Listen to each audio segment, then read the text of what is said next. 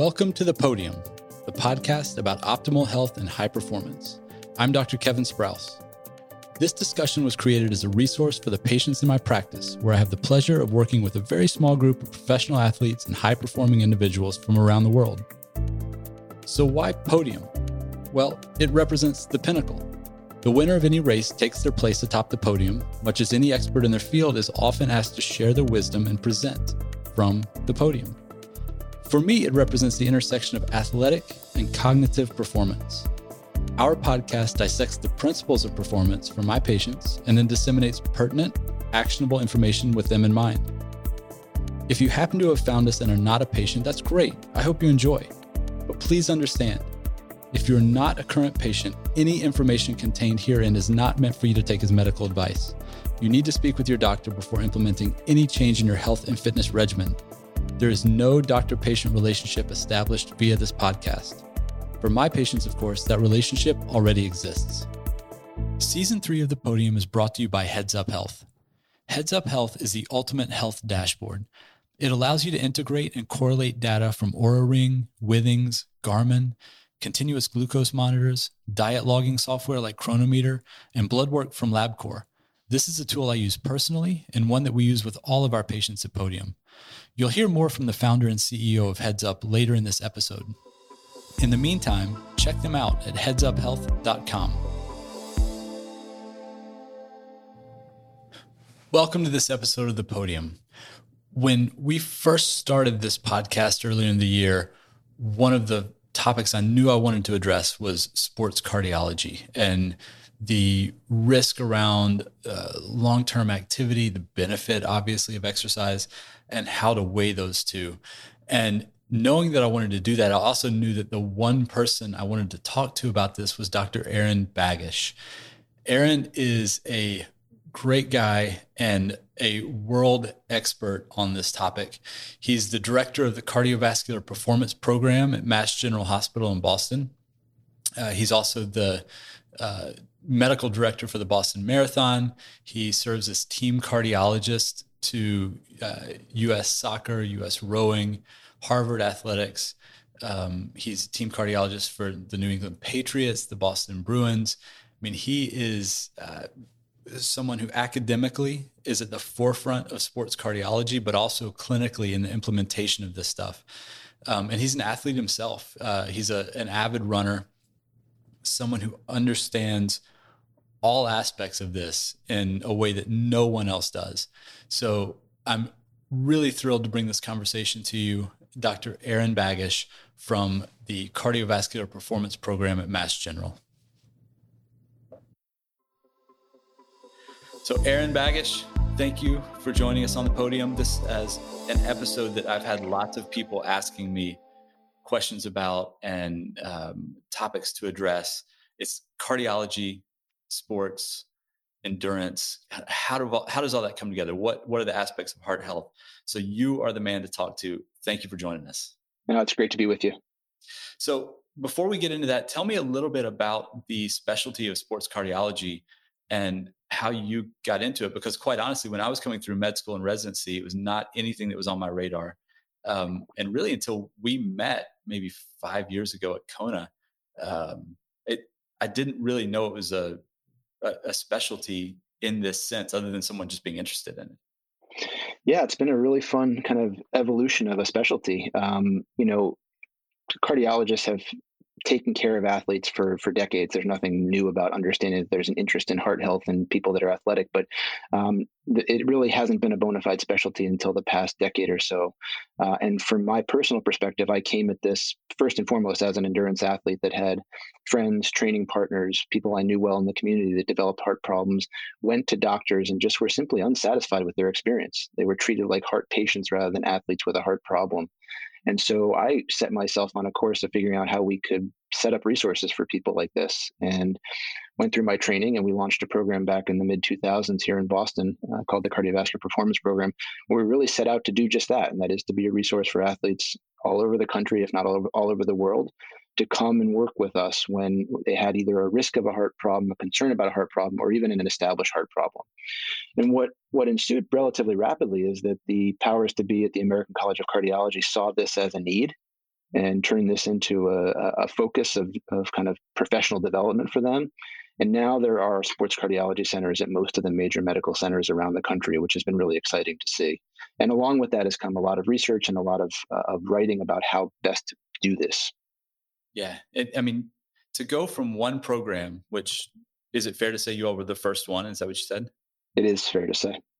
To now a decade later, having them, I won't say too ubiquitous, but like you said, at the major medical centers, major academic medical centers, um, that's a huge kind of growth in the specialty. And I think to your point, it really hinges a lot on the fact that so many athletes, and not just professional and elite athletes, but so many active individuals with heart concerns don't have anywhere else to go. I mean, there's such a need for this. I even here where I am in Knoxville, Tennessee, we end up sending patients out.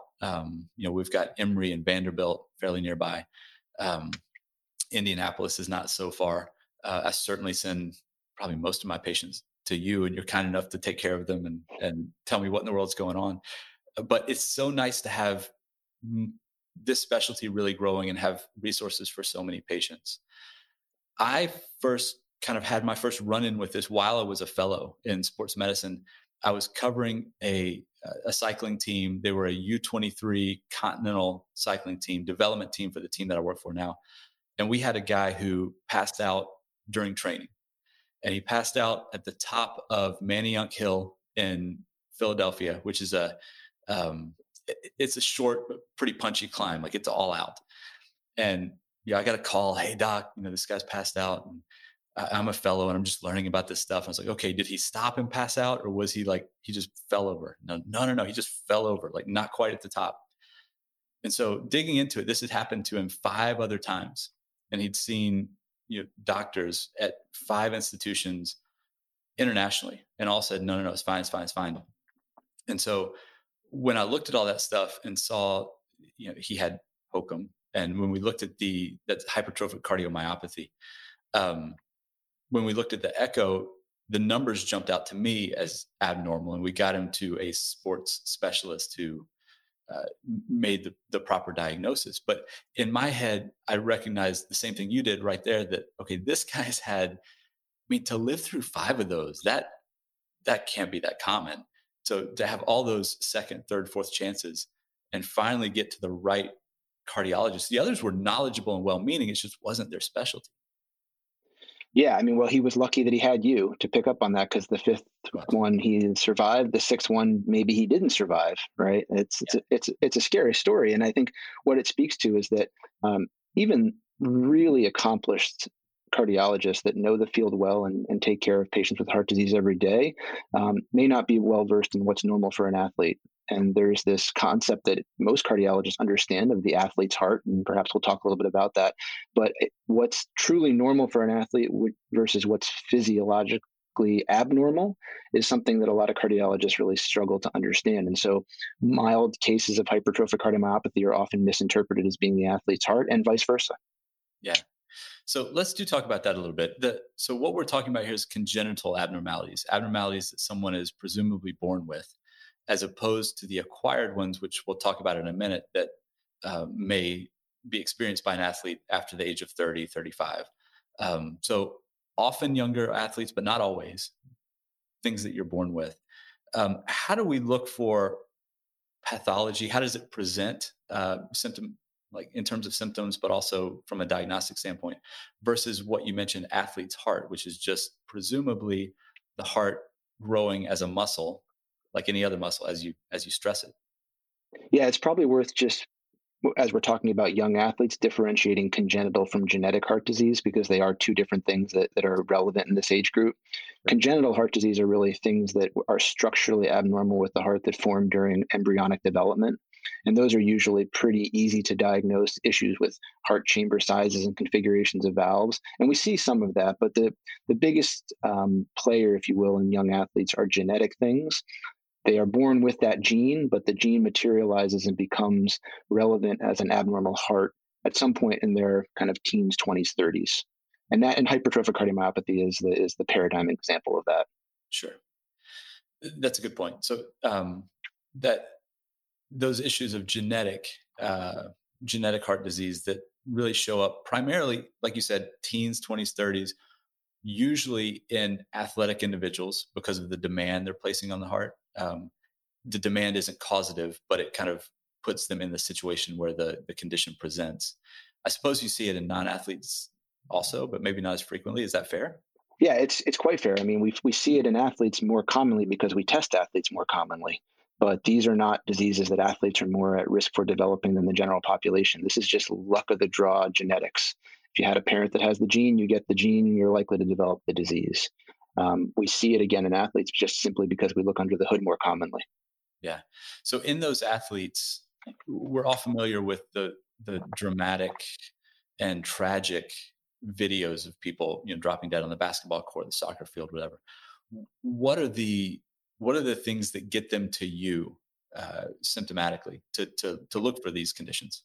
Yeah, they come to us down one of two pathways. The first is that they're totally asymptomatic and they went through some form of a screening test, usually a 12-lead ECG that finds an abnormality that leads to the diagnosis.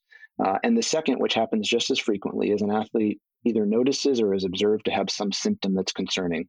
So exertional shortness of breath that's out of proportion to the amount of work they're doing, chest pain, maybe a fainting episode like you described in your cyclist, and people and or the athlete themselves are concerned enough about those symptoms to ask for an evaluation.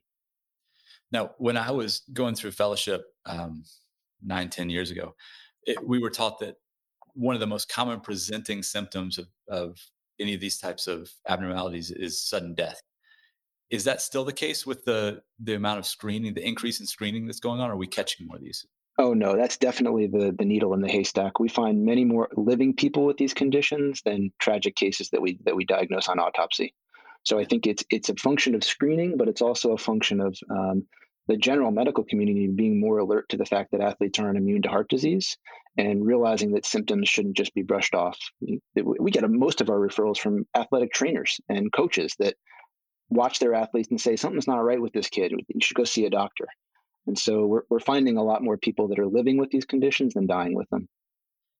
I think a big part of that is, like you mentioned, the awareness in the general medical community. When looking at ECGs on athletes, it used to be, well, that looks abnormal, but it doesn't look too bad, so it's probably fine.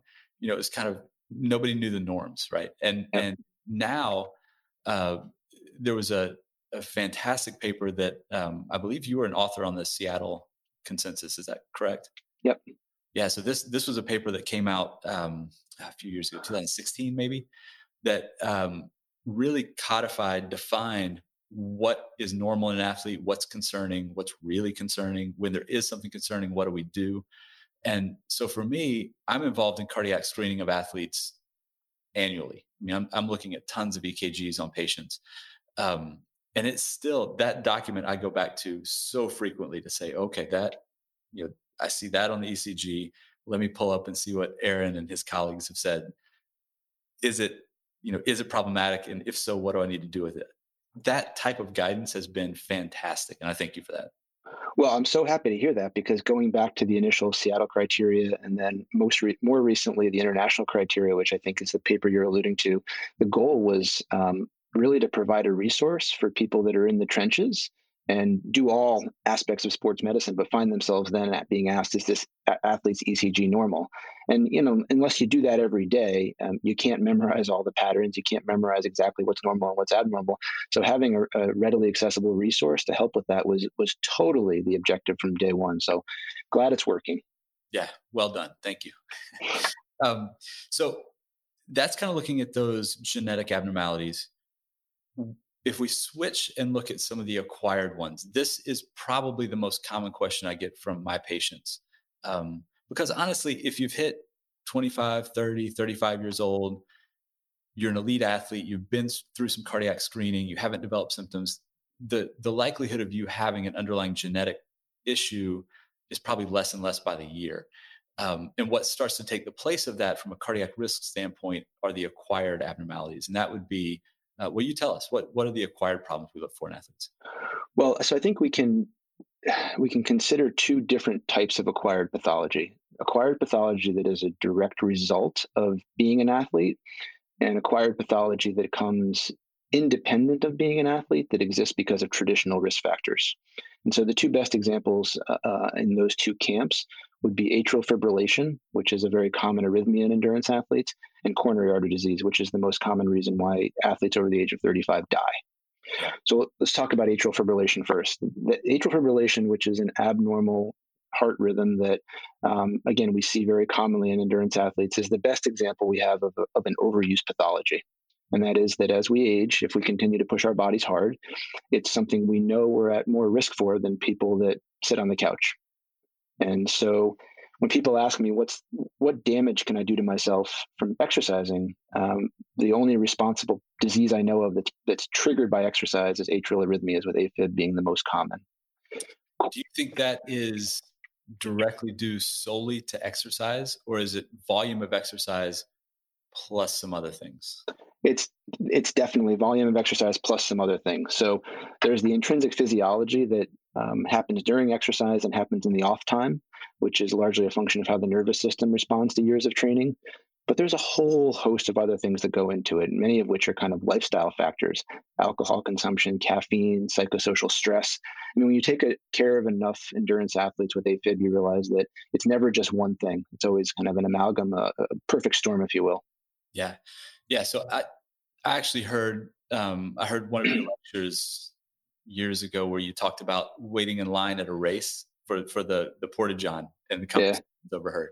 And that really struck me that the athletes that we're working with who are at high risk for AFib have a high training volume. I mean, they may be ultra runners, they may be Ironman triathletes. They're usually hard charging athletes, but they're hard charging outside of athletics as well.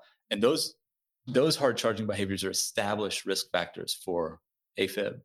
Do you want to tell a version of that story? Because I think it's really funny. Well, can we save the story for when we talk about coronary disease, because that's where it's most poignant? Yes. But the analogy could be directly applicable to AFib as well, and that is if you're standing around listening to a group of 50-year-old endurance athletes talking about things, they're going to describe a hard charging lifestyle, both while they're training and also in the other 22 hours of the day, where they're pushing hard at work, they're trying to be the best parent they can possibly be, they're burning the candle on both ends, they're drinking lots of caffeine, they're having a couple of beers at night to relax. So the equation starts to add up there, and so you know the phenotype. Absolutely. So those patients who are concerned, maybe they're Ironman triathletes, maybe they're cyclists, whatever, but they recognize they have a really high training volume. You call it 15, 20, 30 hours a week if it's a professional. And they are concerned in their 30s and 40s about mitigating the risk for potential AFib. What is the best advice that you give them in that scenario? So two types of advice. One is related to the way they train and race. And the second, it gets back to the lifestyle factors we were just discussing. I think the most important thing as we get older is to be very deliberate about building in rest and recovery. And rest and recovery needs to be thought of on the micro level and the macro level. So on the micro level, once you're above the age of 35 or 40, to think you can have more than 2 days a week of high intensity work is wishful thinking. The body just simply can't recover after really hard workouts that quickly once you've gotten into your third or fourth decade of life. So a weekly training plan that respects that and places emphasis on kind of lower intensity, high volume work on the other days of the week makes a big difference. The second thing is to think about the macro, and that is to look at a 12-month cycle and to really build in. And again, I don't have science to substantiate this. This is just all based on having watched it go well and watched it go wrong many times. Building in at least 3 months of being in a phase of active recovery. And that can be in the periods after big races. That can be in between per year, right? And we in our program define that as a reduction in volume by 50% and the avoidance of intensity. So, and for most endurance athletes, it's not that hard to do that. They train up for 1 or 2 big events a year, and in the bricks leading up to those events, they need to have some down weeks. And after the event, they need to have a substantial period of recovery. It's the people that don't adhere to the concept of recovering both on the micro and the macro that tend to get into trouble with arrhythmias. Yeah. We can all kind of conceptually grasp that from musculoskeletal injury too, because the same applies. You start to really push too hard, and you never let off the gas. And eventually you strain something, you sprain something, you pull a muscle. it happens across the board. So there's no reason to think the heart would be immune to that. And I want to make a point here to the listeners because, we've got video here and we're chatting. They can't see you. Aaron's a super fit guy. He's not like, and a fast runner. So it's not like he's sitting there telling people, oh, you got to take 3 months off. You got to go easier on yourself. And, he's giving lectures and smoking cigarettes and doing stuff on the side. Like, because we've all seen those doctors, right? They give this advice to an athletic population and they don't follow it and they don't fit the bill of someone we really can trust on the topic. That's not you. I mean, you train pretty hard. Yeah, and to be fair, I also fit that kind of hard charging personality outside of my training. So to be totally honest to the listeners, I try very hard to adhere to the things that I talk to my athletic patients about, and at the same time realize that it's always a work in process, right? I have to remind myself on a weekly basis that, I did 5x1 miles on the road yesterday. Today is not a day that I can run hard, no matter what I feel, right? And so it's a lot of it is about kind of repatterning and rewiring your brain as you get a little older to think about the best way for long-term success. And really, it's mostly about dialing back a majority of the time and just keeping the volume as the foundation. Have you used any of the wearables, whether it's an Apple Watch or an Oura Ring or a Whoop, that kind of help give you some insight into how recovered you are the next morning? Yeah, I mean, I've been involved in beta testing for a lot of these products as they've come to market, and have used many of them in my own training and kind of living.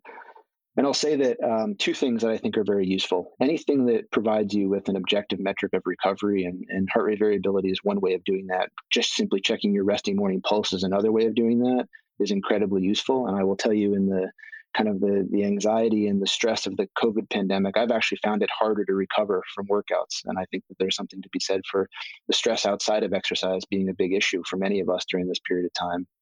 And the second thing I think is really useful is just simply going back to basics of heart rate monitoring during exercise and understanding how you can use that to make certain that on your easy days, you stay easy. Yeah. Right.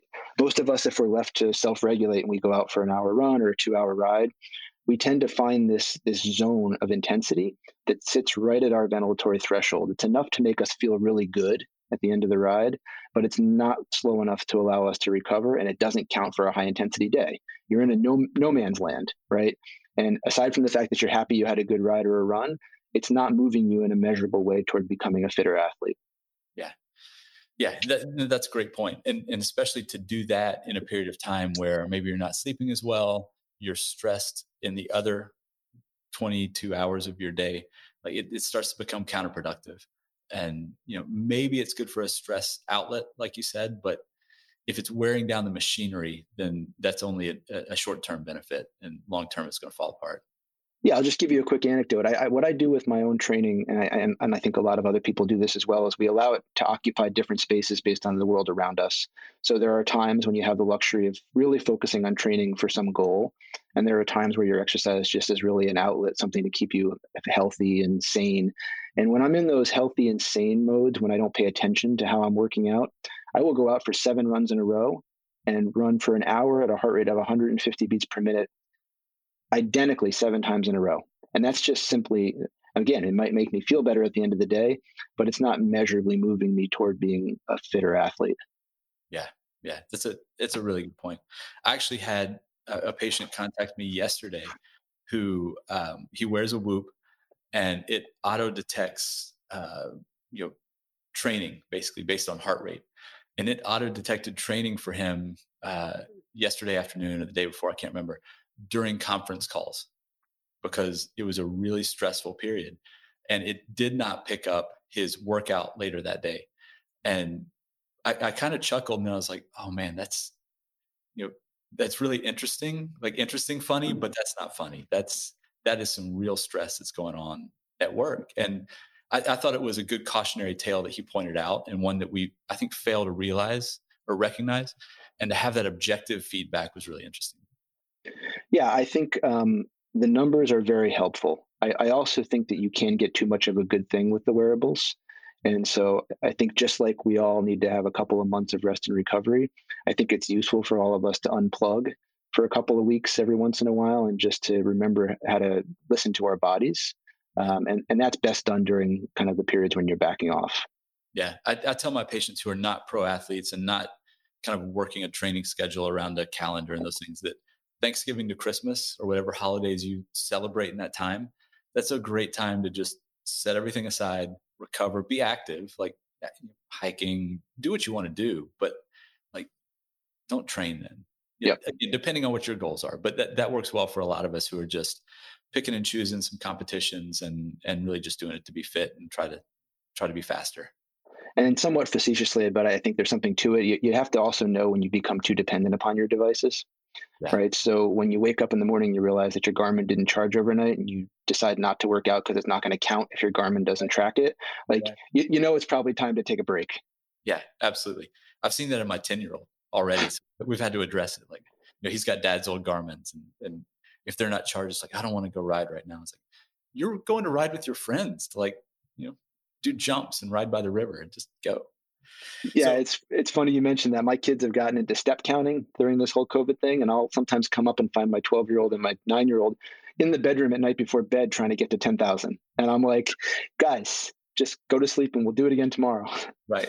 Give you a good goal. So we talked a little bit about AFib and the risk factors and ways to mitigate those risk factors.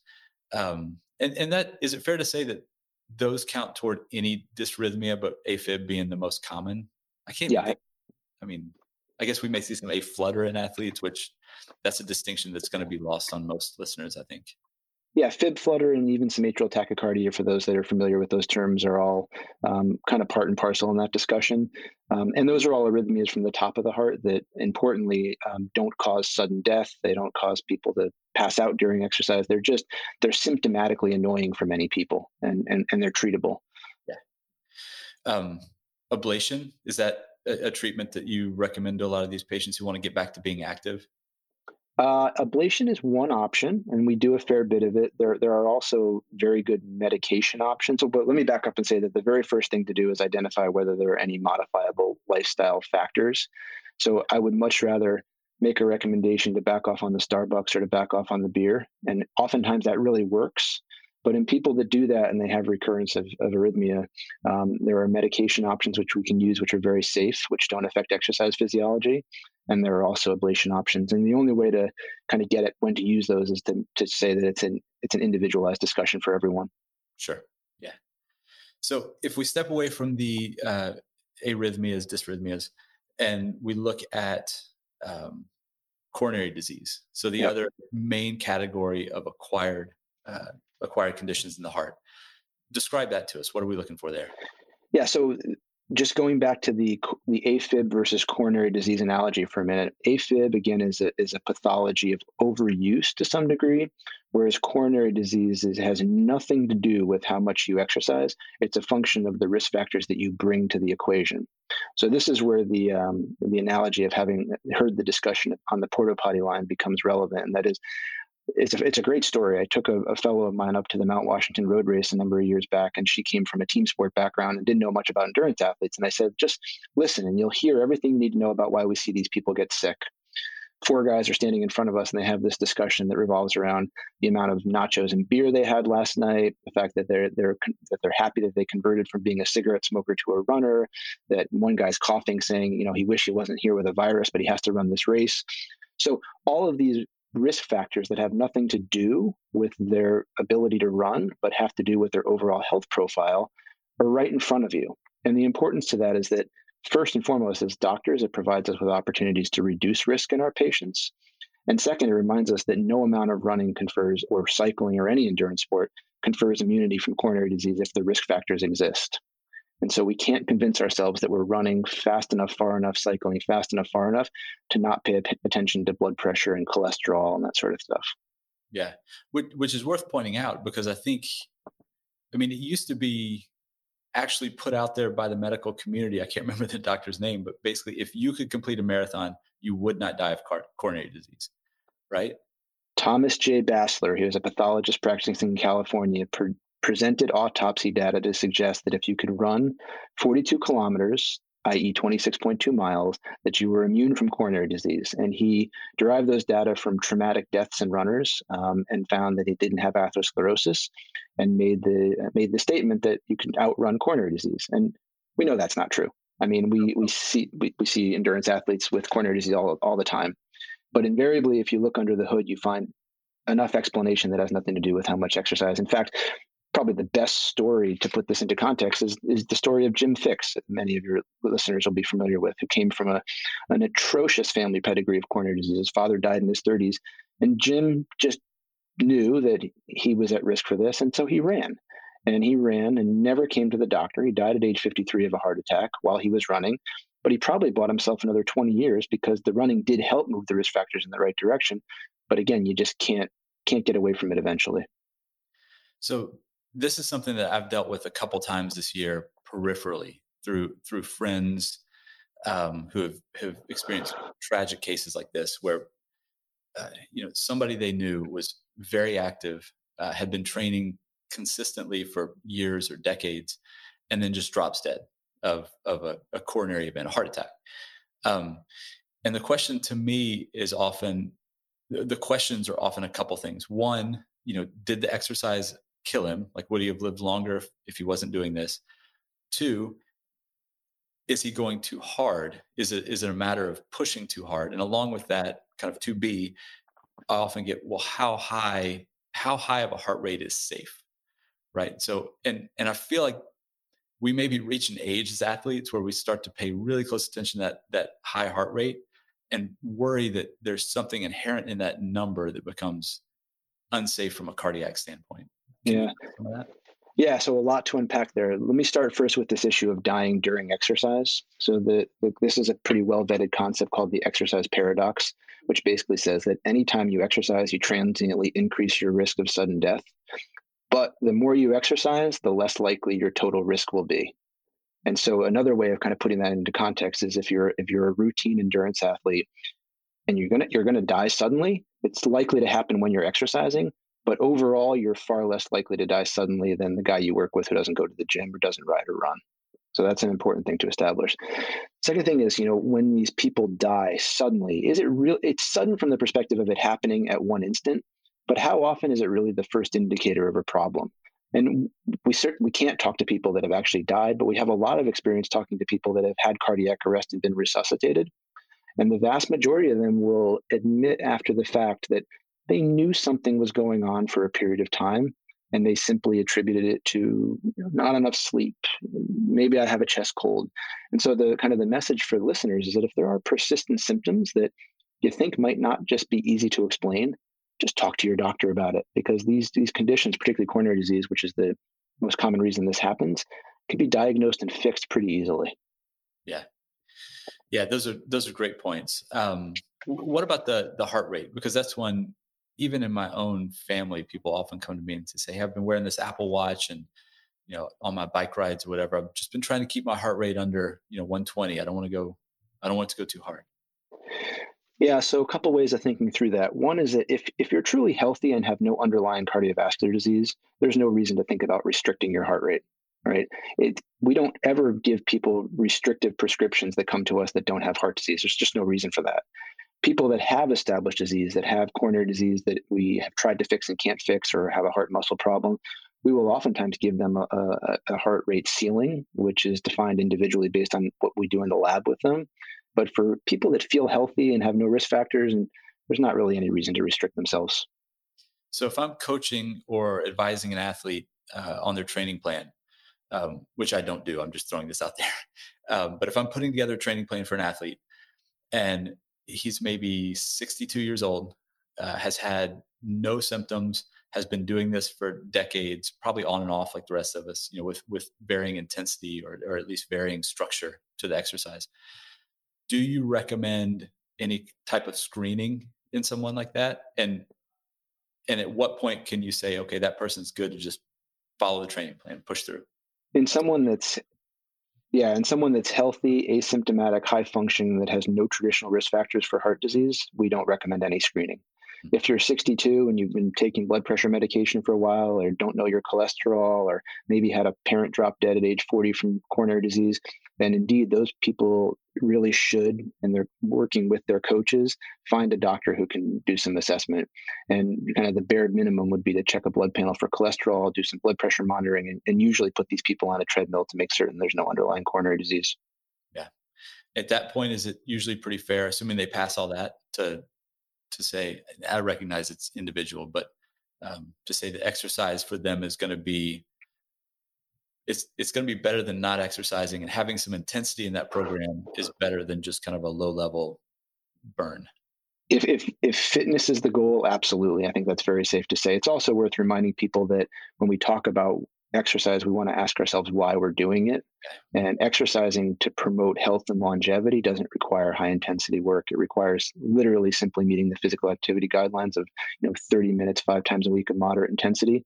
But for the listeners and for our patients that want to continue to push and have some competitive goals, once they're checked out and things are squared off, there's no reason for them to avoid that. In fact, there's a lot to be said for doing that.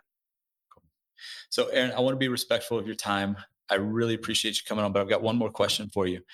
And you kind of addressed this earlier on, but in looking at all these, the kind of navigating the potential downsides to the acquired conditions, or recognizing the risk there, and knowing that you're an athlete and really a world leader in addressing these things from an academic standpoint, how do you structure your kind of interactions with the lifestyle components? You talked a little bit about modifying or moderating your training plan, but what are the things you do around that to make sure that your training plan falls on kind of a healthy foundation, and that the long-term benefits are indeed benefits and not risks? Yeah, well, I wish I did it perfectly, but I can give you some things that I strive to do. One is to allow my relationship with training to ebb and flow as a function of what else is happening in my life, and to not kid myself that in the midst of an incredibly busy work schedule that I can put in 20 to 30 hours of training a week like I might be when things are slower. So I let my exercise take different personalities, if you will, based on the world around me. Big believer in routine sleep. Again, the science around sleep is murky, but I don't think you'll find an athlete anywhere that won't tell you that they feel better and train better when they've slept well.